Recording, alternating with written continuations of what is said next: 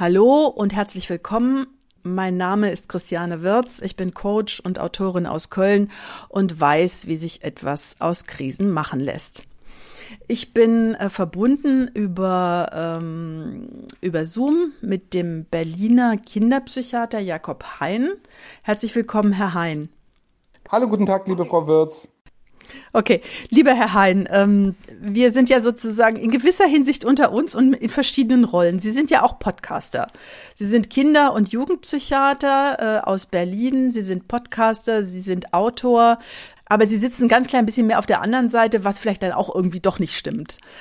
Ja, sagen wir so, ich würde ja hoffen, dass eigentlich die Patienten und die Ärzte auf ein und derselben Seite sitzen, also Patienten und Patientinnen und Ärzte und Ärztinnen.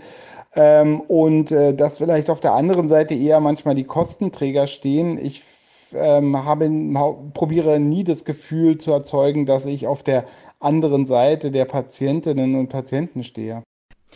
Sie sind, lieber Herr Hein, Sie sind ein Psychiater, der im Vorgespräch mir eben gesagt hat, dass er sich so ein bisschen zu einem Diagnose Unwohl-Menschen irgendwie entwickelt hat. Wie kommt das? Ja, das schöne Wort des Skeptikers ist ja leider derzeit missbraucht von irgendwelchen Vollidioten, die nicht in der Lage sind, die Zeitung zu lesen. Aber ich bin eigentlich ein Diagnoseskeptiker. Ich habe ja manchmal Patientinnen und Patienten, wo ich die Diagnose nicht kenne. Ich weiß nicht, was sie für eine Diagnose haben, obwohl ich die teilweise seit Jahren behandle, weil es mir irgendwie so wurscht ist. Mir geht es eigentlich darum, wie geht es dem Patienten, wie geht es der Patientin, wie kann ich dir helfen? Was braucht die? Wo ist die im Leben? Also wie geht es der familiär? Wie geht es der beruflich? Und wie können wir da vielleicht positive Veränderungen arrangieren? Und mir geht es ganz wenig darum, sozusagen eine Diagnose festzulegen, mit dieser Diagnose dann irgendeine medikamentöse, zum Beispiel Therapie zu verbinden und dann den Fall so abzuhaken. Und aus diesem Zusammenhang bin ich nicht so ein großer Diagnoseliebhaber. Ich habe auch das Gefühl, dass manche Diagnosen dazu dienen, dass wir Psychiater unseren PatientInnen mitteilen, dass wir sie nicht leiden können. Solche Diagnosen mag ich sowieso nicht.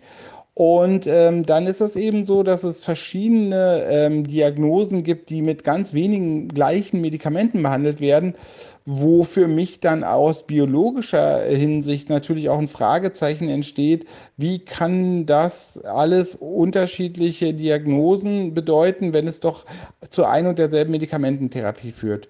Und aus all diesen Zusammenhängen bin ich nicht mehr der größte Diagnosenfan. Ich glaube, ich war da früher klarer und mehr auf der Pro-Diagnosenseite. Gibt es einen Zusammenhang zwischen Skepsis und Humor, lieber Herr Hein? Selbstverständlich. Also Humor ist ja immer Tragödie plus Abstand und einer der Abstände ist immer die Skepsis.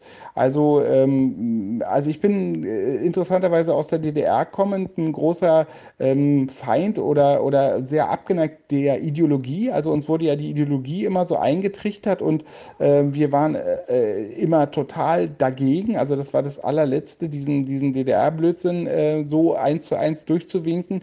Und so geht es mir mit allen ideologischen Systemen. Und auch wenn ich in der Psychiatrie Ideologie rieche, bin ich auch dagegen. Und insofern hat die Skepsis eben, ist die Voraussetzung, auch etwas mit Humor zu sehen.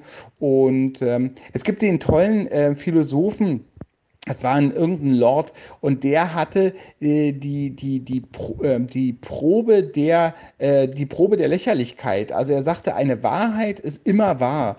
Auch im Lichte der Ernsthaftigkeit, im Lichte der Wut, auch eben im Lichte der Lächerlichkeit. Und wenn man Dinge ins Lächerliche zieht und sie dadurch zerbrechen, dann sind sie eben auch nicht wahr. Und das fand ich immer sehr, sehr toll. Lord von Sandringham hieß der. Diese Probe der Lächerlichkeit oder Proof of Ridicule habe ich immer sehr geschätzt und damit prüfe ich auch gerne Sachen.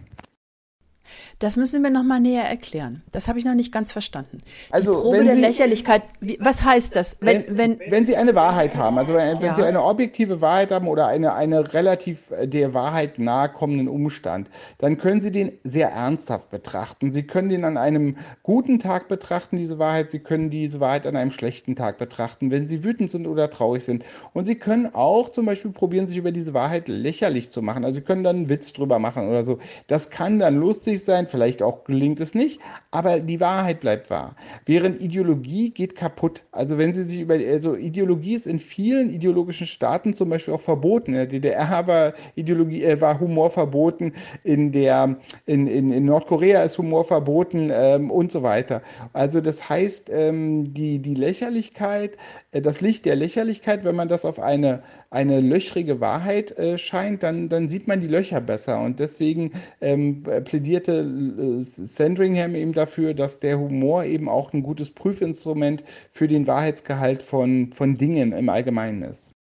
wenn ich Beziehungen zu Menschen habe, denen gegenüber ich nicht mal kritisch sein kann und die so aufgeblasen sind, dass sie das nicht ertragen, dann, dann habe ich, glaube ich, eine falsche Beziehung. Oder wie sehen Sie das? Also es ist eine Analogie irgendwo, ne? Ich hatte kürzlich eine Patientin, eine jugendliche Patientin, und die sagte eben, seitdem sie sich eben gut eben um ihr Äußeres kümmert und eben also sozusagen die zeitentsprechenden Dinge der Schönheit sozusagen beachtet, seitdem hat sie mehr Freunde, wobei sie dann eben auch festgestellt hat, nach so einer bisschen Prüfung oder nach so einer gewissen Zeit, dass diese Freundschaften doch auch was Oberflächliches haben. Also einige der männlichen Freunde wollten eben gern mit ihr ins Bett gehen, und einige der weiblichen Freunde fanden es eben schön, mit einer gut aussehenden Person irgendwie Zeit zu verbringen. Aber Freundschaften, sagte sie dann kritisch, sind es eben auch nicht. Also ich finde, dass man in der Beziehung unbedingt miteinander lachen können sollte, auch über die eigene Dummheit oder über kleinere Sachen. Aber als Sie gesagt haben, über die Person lachen oder so, da dachte ich, das ist, glaube ich, das weiß ich nicht. Also das mag ich zum Beispiel nicht. Also ich finde, man kann über Dummheiten Sachen lachen oder so, aber man lacht doch irgendwie immer gemeinsam in einer guten Beziehung. Aber das muss möglich sein. Also eine Beziehung, die von solcher Bierernstigkeit geprägt ist, dass man niemals miteinander lachen kann oder niemals miteinander blöd sein kann, das ist dann eben auch keine sehr haltsame Beziehung. Das ist dann eben dann verbringt man halt Zeit in einem Raum, aber eine Beziehung sollte da schon mehr können. Hm. Ich wollte jetzt auch nicht, ich wollte auch nicht sagen, dass man jemanden lächerlich macht im Sinne von nicht wertschätzend oder so, aber dass man jemanden auch mal irgendwie sagen kann, hör zu, jetzt ist mal heute nicht so dein Tag und so, ne, oder irgendwie, verstehen Sie, und dass der andere das auch nicht wirklich verletzend findet, weil er genau weiß, wie er es einzuordnen hat. Okay, Ich fand das immer so merkwürdig bei diesen Berichten so über Thomas Mann, der dann irgendwie auch in seiner Familie als großer Dichter geschätzt werden wollte. Also der holte dann abends die Familie runter und las denen dann die 4 Seiten vor, die er an dem Tag geschrieben hatte, und man hatte dann zu sagen, wie toll man das fand. Also grauenvoll, grauenvoll, grauenvoll. Also ja, also das finde ich wirklich, also das ist auch beziehungsmäßig wirklich der Killer. okay. Aber es gibt ja in der Psychiatrie viele Leute, die mittlerweile auch mit Humor arbeiten, die sich auch kritisieren lassen. Und sehen Sie da so ein bisschen eine positive Entwicklung? Weil wir sind ja in einem Podcast aus Krisen zum Glück, und jetzt reden wir mal generell über die Psychiatrie. Also ich bin immer hoffnungsvoll und denke, es ändert sich wirklich was in den letzten Jahren. Können Sie das bestätigen? Also ich habe in den letzten Jahren oder letzten Monaten auch nochmal ganz intensiv so zu den grauen Zeiten und den dunklen Zeiten der Psychiatrie in Deutschland geforscht oder gelesen auch. Und das war wirklich bitter, wie das war. Ich kannte das nicht. Ich bin eben 1971 geboren. Ich kannte die Psychiatrie nicht, wie sie zwischen 1920 und 1980 in Deutschland der Normalfall war. Also hat sich auf jeden Fall viel geändert. Absurderweise sind tatsächlich die Kostenträger, die Treibenden, treibenden Kräfte in diesem Prozess, weil die nämlich sagen, die Patientinnen sollen nicht so lange liegen. Die Zuordnung der Patientinnen zu dem Themengebiet soll besser werden. Das heißt, Menschen, die zum Beispiel in Heimunterbringung oder eben Aufenthalt im Heim, die davon profitieren sollten, die sollten woanders sein als Menschen mit akuten Krisen und so weiter. Und es gibt eben auch viele, viele Kräfte und viele Menschen, die da auch anders jetzt mittlerweile denken, deutlich anders denken. Es gibt mittlerweile Vorbilder, die anders denken und anders dachten. Das ist ja immer sehr wichtig. Also wenn Sie jetzt Michael von Kranon denken oder so, also Leute, die wirklich das anders immer schon praktiziert haben und die jetzt schon Generationen von PsychiaterInnen ausgebildet haben. Und drittens ist es eben so, wenn man ein anderes, besseres und partnerschaftlicheres Verhältnis zu seinen Patienten und Patientinnen hat, dann geht man da auch nicht wieder zurück. Also ich könnte jetzt nicht in so einer Landesanstalt alter Prägung arbeiten. Da würde ich nach 3 Wochen schreiend rausrennen und wahrscheinlich die Hälfte der Patientinnen mitnehmen. Also ich glaube, dass man dann nicht mehr zurückgeht, wenn man einmal vom Fortschritt verdorben ist. Schöne Sache eigentlich, oder?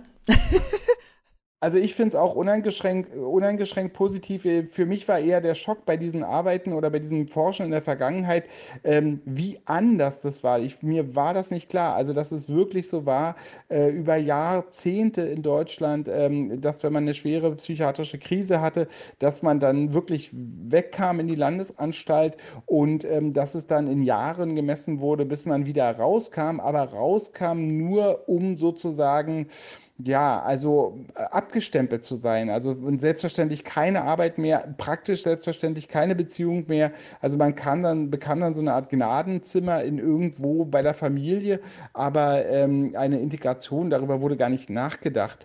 Und es ist für mich natürlich noch viel schöner, in einer Zeit zu leben, wo wir diese Denkweise gar nicht mehr kennen. Witzigerweise oder glücklicherweise ist diese Art der Psychiatrie und der Hilfe für psychisch Kranke auch noch billiger, sonst wäre es wahrscheinlich immer noch nicht so. Das stimmt. Ähm, Ich komme jetzt nochmal zurück auf die, sagen wir mal, zumindest zweischneidigen Diagnosen und auf die Schizophrenie-Diagnose. Wir werden ja im nächsten Jahr ICD-11 haben mit dem Autismus-Spektrum. Jetzt kenne ich Leute, den Jim van Ost, den hatte ich auch schon mal hier zu Gast im Podcast-Interview aus Utrecht, der sagt, wir brauchen ein Psychose-Spektrum. Glauben Sie, dass sowas hilfreich sein könnte? Und wie sehen Sie das überhaupt? Glauben Sie, wenn einmal sowas da ist, ich meine, aus Krisen zum Glück ist, glaube ich, in Verbindung mit dieser Diagnose, also jedenfalls nicht für jeden vielleicht so ganz machbar, aber ich versuche es nochmal auf den Punkt zu bringen. Psychose-Spektrum würde bedeuten, man hat einfach mal Psychosen und befindet sich manchmal in einem ausgeglichenen Spektrumsbereich und manchmal halt sehr weit davon entfernt. Und das bedeutet aber auch, wenn ich mich entferne, kann ich mich wieder annähern. Inwieweit, das ist bestimmt individuell verschieden. Und meine Frage ist die, was halten Sie von dieser Art der Sichtweise? Erstens und zweitens, glauben Sie wirklich, dass Menschen, die Psychosen haben, da nie geheilt werden können? Wie das ja mit dem Schizophrenie-Begriff immer verbunden war. Also ich persönlich vergebe die Diagnose der Schizophrenie eigentlich gar nicht mehr, obwohl ich auch PatientInnen habe, wo man das wohl gemacht hätte vor ein paar Jahren, sagen wir mal, weil ich genau das, wie Sie es beschreiben, also dieses Spektrum, dieses Rein und Raus, das natürlich, wir sind ja alles Menschen, die sich da einander begegnen, die da einander begegnen. Und wenn man die Vorstellung hat, dass man Menschen hat, die in akuteren Krisen sein können, also die dann eine starke Vulnerabilität haben für eine bestimmte Ausprägung der Krisen. Ich sage auch immer, Menschen mit Migräne kriegen dann Kopfschmerzen, andere Menschen kriegen ganz starke Bauchschmerzen oder Schlafstörungen und sie kriegen halt die Psychose. Das ist auch schon sehr, sehr unangenehm und ausgeprägt. Also ich würde lieber Schlafstörungen haben als psychotische Probleme, aber diese Denkweise, ich glaube, dass sie richtiger ist neuronal. Also ich glaube, dass es das ist, was passiert und wie man auch sozusagen das erlebt. Außerdem hat sie Hoffnung, was immer ein wichtiger Teil von erfolgreicher Therapie ist. Also Ich mag diese Art der Herangehensweise sehr. Ich mache das selber. Ich glaube, dass es eben auch Hoffnung gibt. Wir tun immer so, als wäre die Episode, die jetzt gerade wir gemeinsam überwinden, die vorletzte. Das heißt, vielleicht kommt gar keine nächste, vielleicht ist die nächste aber die letzte. Es ist immer die Möglichkeit eben sozusagen einer Symptomfreiheit und wir konzentrieren uns natürlich auch auf diese symptomärmeren Intervalle. Auch diese Zeit ist zu organisieren und zu genießen und nicht eben nur als sozusagen die kurze Zwischenzeit zwischen zwei Episoden zu betrachten, sondern genau umgekehrt. Und die Liegezeiten sind zu reduzieren, also die sogenannten Liegezeiten, wenn die Menschen eben in den stationären Kliniken sind. Man braucht ein Vertrauensverhältnis mit den Patienten, weil dann kann man eben auch Frühzeichen gemeinsam besprechen und gucken, was hilft denn am besten bei Frühzeichen. Hilft da zum Beispiel eine Krankschreibung besser oder hilft da eben, keine Ahnung, ein Aufenthalt in einem Kloster besser, ja, also wo man einfach ganz reizabgeschirmt ist oder hilft da vielleicht sogar eine Steigerung der Medikation oder hilft da überhaupt die Einstellung auf eine Medikation. Also so da heranzugehen, ist natürlich auch für einen Menschen, der dann Patient heißt bei mir, ist natürlich auch für einen Menschen viel, viel leichter zu akzeptieren, als wenn also verstehe ich auch, also wäre bei mir genauso. Also auch ich möchte, dass meine Angehörigen so behandelt werden, wenn sie auf einen Psychiater treffen. Und ich will sagen, da habe ich ja viel mehr Lust auf die Zusammenarbeit, als wenn der sagt, Sie sind ein typischer Schizophrener, Wiedersehen, lebenslang Medikamente. Da ist ja mein Gestaltungsspielraum null. Ja, ich denke mir auch, also so, es macht doch viel mehr Spaß wahrscheinlich. Also ich meine, ich arbeite ja nun auch ein bisschen auf einer heilerischen Seite und es macht doch viel mehr Spaß, wenn man merkt, es tut sich irgendwas Gutes und man kann irgendwie wirklich jemandem helfen und das ist eine gegenseitige schöne Zusammenarbeit und das fruchtet irgendwie und die Leute sind zunehmend ja, glücklich ist natürlich ein großer Anspruch, aber zunehmend mehr im Reinen mit sich selbst und auf einem guten Weg, oder? Naja, und ich glaube insgesamt, dass dieses Spektrumsdenken wird eher zunehmen. Wie gesagt, weil es wahrscheinlich auch mehr der neuronalen Realität entspricht. Und ich glaube, also das haben wir das beim Autismus, wir haben es eben bei der Psychose, wir haben es ja im Grunde genommen auch im ganzen Gender-Diskurs, werden wir das auch erleben. Also dieses Ganze, auch hier wird die Bipolarität abnehmen und eher sowas Fluides reinkommen. Und zum Beispiel die Arbeit auch mit Eltern, ich sag mal, neurodiversen Eltern ist natürlich auch viel leichter, als wenn man sagt, oh, die hat eine Depression und der ist Alkoholiker, das ist ja auch sehr beliebter Begriff und damit sind die erziehungsunfähig. Während wenn man sagt, naja, also das ist schon wichtig, dass sie im Moment irgendwie gucken, dass sie mit ihren Drogenproblemen besser zurechtkommen, weil ihr Kind ist jetzt in einer ganz kritischen Phase, wo eben ihr Nicht-Funktionieren unter Drogeneinfluss einfach besondere Vulnerabilitäten beim Kind trifft. Also diese Denkweise, glaube ich, wird sich durchsetzen, weil sie einfach nachhaltiger ist und weil wir viel besser Hilfe organisieren können für alle Seiten. Ja, wunderbar. Der Titel Ihres letzten Buches, ich muss jetzt mal ganz kurz nachgucken, ich glaube, Hypochonder leben länger, ne? Okay, das heißt eigentlich, vielleicht sollte man gar nicht zu sehr sagen, dass man auf einem Heilungs- und Gesundungsweg ist, sondern man sollte immer sagen, oh, was weiß ich was, ich weiß gar nicht, es war, glaube ich, irgendein Gallier, der immer Angst hatte, dass einem der Himmel auf den Kopf fällt oder so irgendwas. Das ist der Häuptling von der Häuptling von den Galliern, genau, der Häuptling von Asterix und Obelix, der sagt immer, wir müssen nichts fürchten, außer dass uns der Himmel auf den Kopf fällt. Die Hypochonder leben länger, weil sie eben besser auf ihre Gesundheit achten, wobei man sagen muss, also zu einem Teil haben sie auch mehr Stress. Also natürlich jemand, der sich gar keine Gedanken darum macht, erlebt natürlich weniger Stress und hat es an dem Ende dann wieder besser. Aber zum Glück für meinen Buchtitel, weil sozusagen der Buchtitel diente ja auch als verkaufsfördernd, zum Glück für meinen Buchtitel stimmt es, dass sozusagen dann unterm Strich in den großen Meta-Analysen doch die Hypochonder so ein bisschen länger leben. Okay. Haben Sie noch einen netten Witz zum Schluss? Erzählen Sie uns doch was aus dem Buch, ich finde es wirklich total, ja, herzerwärmend lustig. Also alle Dinge, oder ganz viele Dinge, die wir besprochen haben, scheinen auch in dem Buch auf. Also also was ich zum Beispiel mal witzig finde, ist, bei mir war meine Mutter von einem Kind, was ich seit längerem in Behandlung hatte, und dann sagte die Mutter, was hat denn nun mein Kind für eine Diagnose? Und es war mir halt furchtbar unangenehm, weil ich wirklich ganz lange überlegen musste, weil ich wusste es wirklich nicht. Ich hatte jetzt, also wir hatten das gut gemacht, so Gehilfe organisiert und die Situation dieses Kindes deutlich verbessert, und ich hatte eine Helferkonferenz mit den Lehrern gemacht, also all diese Dinge, aber dennoch war die Mutter dann irgendwie schon so ein bisschen verwirrt, dass also der lange behandelnde Arzt keine Ahnung hat. Und mir war das auch unangenehm, aber also es wirkt dann in dem Moment komisch, aber ich habe es dann erklärt und dann ging es auch wieder, und das war dann wieder schön. Und wie geht's dieser Mutter heute? Ist sie vielleicht entspannter als früher? Vielleicht? Also am besten geht es jetzt den Eltern von meinen Patientinnen und Patienten. Ich habe ja Erwachsene und Kinder, aber den Eltern geht es immer am besten, wenn die Begegnungen haben mit den Eltern von anderen Patienten und Patientinnen aus anderen Praxen. Also ich hatte eine Mutter, die ganz lange überlegt hat, ob sie ihr Kind mit einer Medikation wegen ADS behandeln soll. Und ich habe sie in dieser Skepsis auch immer gestützt und habe gesagt, ja, ist doch gut, denken Sie drüber nach. Und das ist auch nicht sowas, was man mal Haupt entscheidet und so. Und dann haben sie sich dafür entschieden, und dann haben wir da eben mit einer niedrigen Dosis das alles gut hinbekommen und so. Und dann war die zur Mutter-Kind-Kur.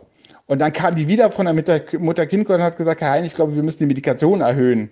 Und da habe ich gesagt, wie kommen Sie denn darauf? Naja, wir waren in der ganzen Kurklinik mit Abstand die mit der geringsten Dosierung. Und da habe ich gesagt, na, ist doch eigentlich total toll. Aber es war so witzig, wie eben eigentlich dann, die dann gesehen hat, während andere Psychiater und Psychiaterinnen da vielleicht mit Dosen da immer jedem Symptom hinterherlaufen, hatte sie dann nun jemanden erwischt, der da eben auch sagt, wir probieren mit Medikamenten auch zu arbeiten, aber eher wenig und so. Da fällt mir noch das Stichwort ganz zum Schluss Microdosing ein. Manchmal denke ich irgendwie, also das ist ja so ein Trend in den USA, wissen Sie ja sicherlich auch, ist bestimmt umstritten bei Psychiatern, nehme ich jetzt einfach mal an. Das sind ja teilweise irgendwelche Hollywood-Stars, die da auf ganz, ganz niedrig dosierte Drogen nehmen, also LSD-artig oder ähnlich oder was weiß ich. Aber von der Idee, dass man eigentlich vielleicht wirklich gar nicht so viel braucht, um Dinge in den Ausgleich zu bringen, ist das so ein bisschen die Zukunft? Also für mich ist Microdosing etwas, was definitiv in den Unikliniken bleiben muss im Moment, bis da wirklich wissenschaftliche Erkenntnisse da draus kommen. Ich hatte so ein paar Anfragen, ob ich das machen würde, und ich habe gesagt, es geht nicht. Ich kann das nicht als kleiner Krauter in der Praxis, traue ich mich das im Moment nicht abzubilden. Ich weiß, dass es sehr viele Patientinnen und Patienten von mir machen, und es ist ja auch hochinteressant, wenn man überlegt, dass wirklich die Menschheitsgeschichte, die erforschte Menschheitsgeschichte hat Tausende von Belegen dafür, dass Menschen Drogen nehmen. Menschen lieben Räusche oder führen Räusche herbei. Ich habe jetzt gerade ein Buch, was ich gerade mache über psychoaktive Pflanzen, und ich kann Ihnen sagen, Frau Würz, jede Pflanze, die wächst und blüht und gedeiht, hat der Mensch probiert zu schreddern, zu raspeln, zu rauchen, zu spritzen, zu kauen. Also wirklich jede fucking Pflanze. Das ist so interessant, wie Menschen also sowas herbeisehen.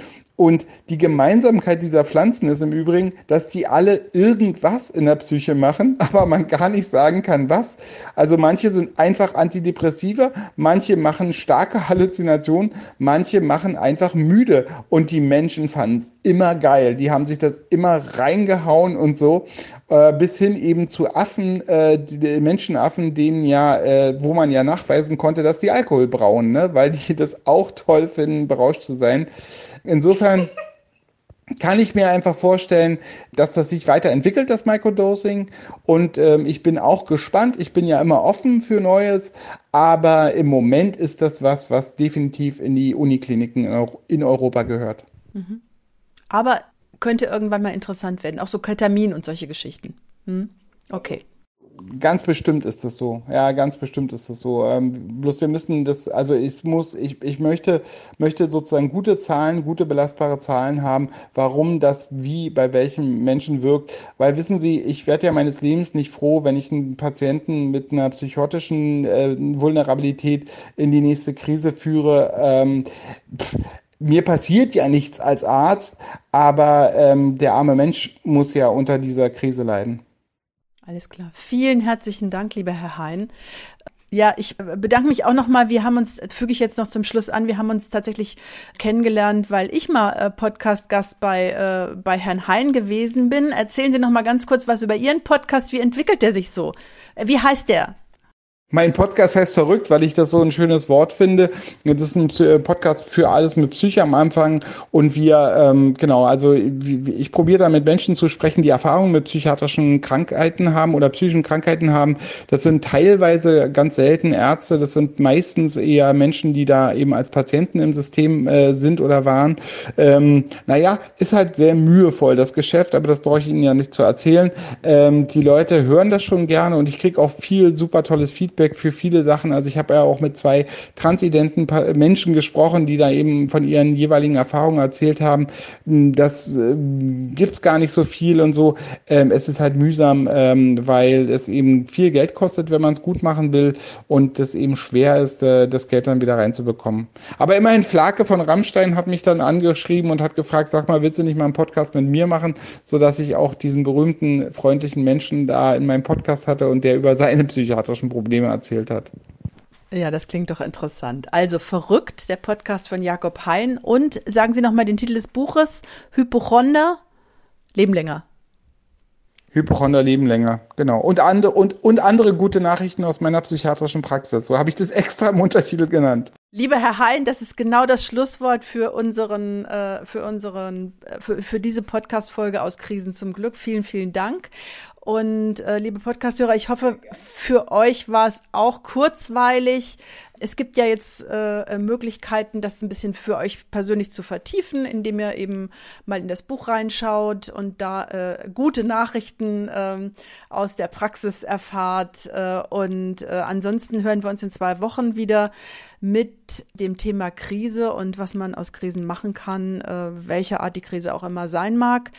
Lasst es euch bis dahin gut gehen und bleibt in jeder Hinsicht gesund und hoffentlich fröhlich und auch ein bisschen lustig, wie das Herr Hein immer auch ein bisschen probiert und ich meistens. Bis dann. Tschüss.